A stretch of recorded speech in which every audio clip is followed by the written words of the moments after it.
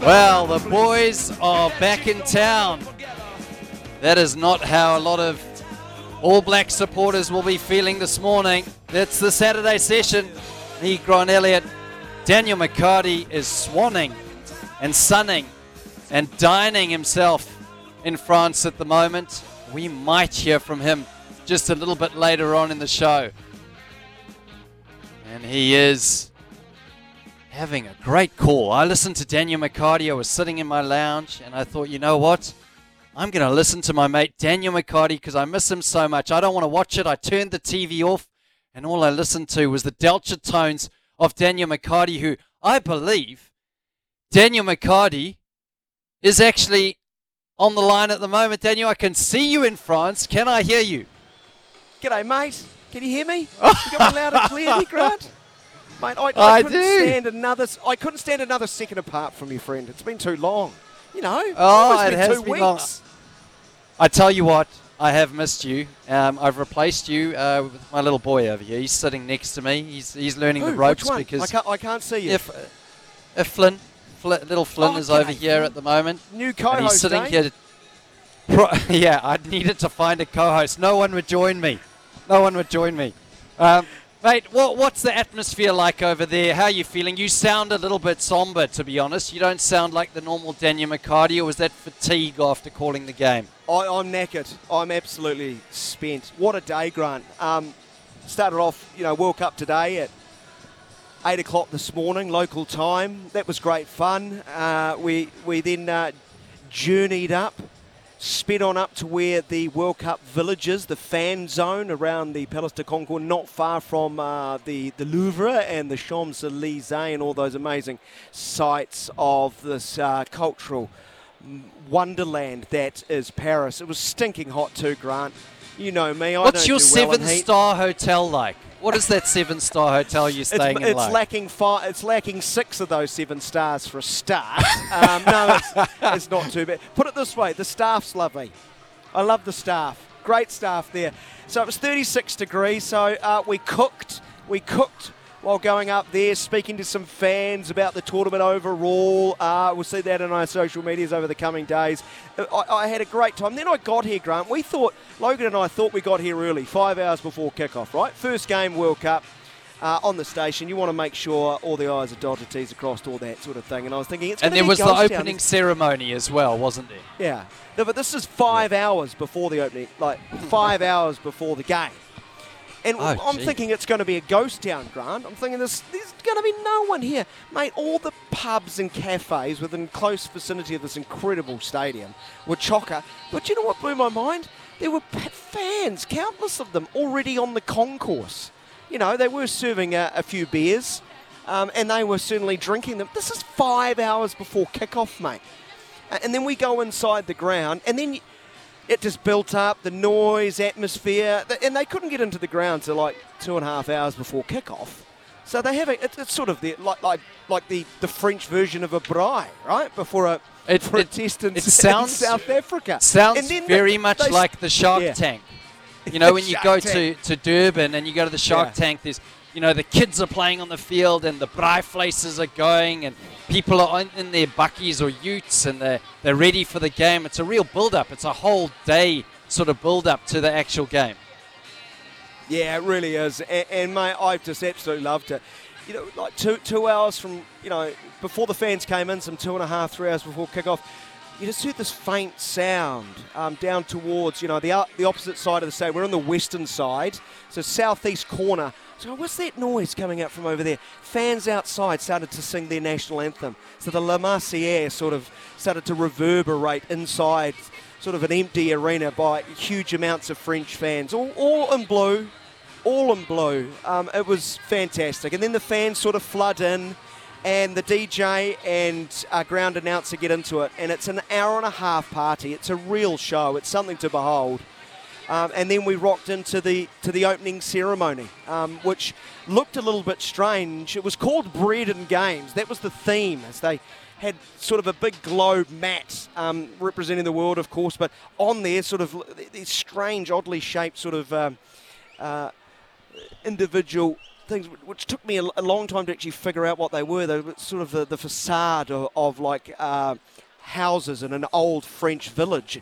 And then they went about this extravagant sort of performance with hundreds of performers in complete synchronicity. They knew exactly what they were doing. The choreographing was at the highest order. It was something you'd see more likely to see on Broadway than in the opening ceremony of a World Cup. Then miraculously out of the middle of this sort of 1920 styled village, just what flew up into the sky was an Eiffel Tower. It just came out of nowhere. It was quite spectacular, and the crowd was just fully into it. And the atmosphere in the 45 minutes, hour, especially before kick-off, Grant, I'm never going to forget. It was quite amazing, and it just makes me so jealous that we, as a very passionate sporting country, as far as watching and following, just aren't very active supporters, are we? I know this is a World Cup, but you just listen to the All Blacks in the lead up to this game. They've talked ad nauseum about the environment here, always here at Stade de France. So the French fans made it something truly spectacular, and unfortunately the French rugby team, especially in that second half, made it a night New Zealand fans don't want to remember all that much, as we lose that proud record of having never lost a Rugby World Cup group game. That is over. 31-1 now at World Cup group play stage. You sound like a government official that's skirting around polling results there. You spoke a lot about the build-up to the game. No, you asked me about the game. Did you ask me about the atmosphere or not? Actually, why didn't you start with a hard-hitting question, mate? Stop noodling it around the corner and trying to build an innings. Hit me where you want to, son. Because we are, and I want people to text in 8833 and call in 0800 150 811, because we want to hear from you. I've got some text here, Daniel. Already it started. Someone sent in, the unnamed texter, we should have sent the Crusaders. Someone else has texted in, I blame Hansen and Henry for giving the job to their mate. So, you know, it's all coming out. There's a lot of emotion out there. Foster out now. Viva la France. France will be world champions. Tell me about the game. I heard a little bit of a review from some of the pundits. They said discipline let us down a lot. There was individual skills under pressure that needs to be reviewed. And around the ruck, we were quite weak with our ball retention. The French managed to slow the game down. And that was the pace they wanted to play, and we allowed them to play at that pace. How did you see it went, and how do you rate the performance? Oh, they were outplayed. They're not going to admit that, though. That's not what rugby teams, professional athletes do all that often. They were outplayed by a better team, especially in the second 40 minutes of this game. I thought New Zealand, and Justin Marshall talked about this during our commentary, New Zealand played a lot of footy in that first half. They came out of the gate like a gunshot, didn't they? Scoring inside 90 seconds, it was brilliant. They stretched, 10 minutes. Yeah, they stretched the French defence. The French missed a lot of tackles. Kick off and hey, Grant, down, and here's Ian Foster. Do you want to hear him? Do you want to hear him? His back gets strained. Yeah. So he was Okay, well, let's move to Ian Foster. We had a look at him this talking morning. About Sam Cane and here. Made a decision to pull him. So, look, he's freeing up. He was certainly a lot better today than what he was yesterday. He was moving well tonight, but it was just because we didn't have real clear information about how bad that back was, we made that decision to pull him.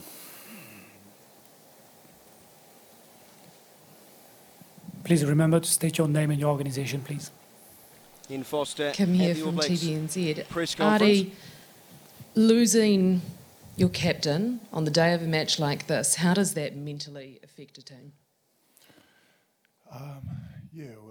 Obviously. Well, that's the post-match presentation there with, sounds like Artie Xavier and Ian Foster talking about the injury to Sam Cane. There have been a number of injuries, obviously, for the All Blacks. We don't want to make excuses, but you know that is something that's come through. How do you feel about it out there? Are you emotional? How are you feeling about the All Blacks, the chances? Sorry, Grant, I thought you wanted Daniel, to take you're still there. I thought you wanted to take the press conference. My apologies there. But to answer your question, and I was getting there, I thought there were bright moments in that first half. You just look at the amount of tackles the French had to make and missed in that first half. But New Zealand just simply didn't get enough scoreboard pressure on, did not make the most of when they had it their way. And was there a key moment? Yeah, I'm sure the Will Jordan yellow card we talked about. Do you know what the key moment was? The moment Fabien Gaultier went to his bench. He went to his bench and they changed the game. They had game changers today. New Zealand's bench didn't offer much, and maybe this is confirmation bias here because I've been crapping on about it for a number of weeks. I think New Zealand are a very good rugby team, 1 through 15. Beyond that, though, I do worry seriously about their depth, and I think that has shown itself over the closing 38 minutes of the game. They've been kept scoreless for the last 38 minutes of the game. Brilliant try to open the second half. It's a magnificent try, the second one to Mark Tully. So they have those moments in them, but can they do it over a course of a full 80 minutes? I have my serious doubts. I would encourage people to offer their thoughts to Grant on 0800 150 811. I'm sure there's a few people who are quite keen to have a chat to you. And you can play therapist, perhaps, Grant. I play therapist for myself and my poor son sitting next to me. He's Is he absolutely all right? gutted. Yeah, I mean, you know, the youngsters really do feel it, don't they? You know, staunch All Black supporters, and, you know, the emotions do come into it, but we kicked a lot of possession away. And Daniel, listen, we've got some calls coming in, and the texts are coming in here. Mate, thank you so much. I do want to hear about your French experience next weekend once again. I'm very jealous, absolutely jealous, and we're missing you here in the hot seat, especially as I feel like I'm treading water without a life raft over here. So, well, help thanks Grant a lot, mate. out. Give him a call. 0800 150 811. Go on. Grant, good to see you. Au We'll revoir, chat to you Daniel. from Toulouse in 7 days, my friend. Ta-da. Bye-bye. See you, mate.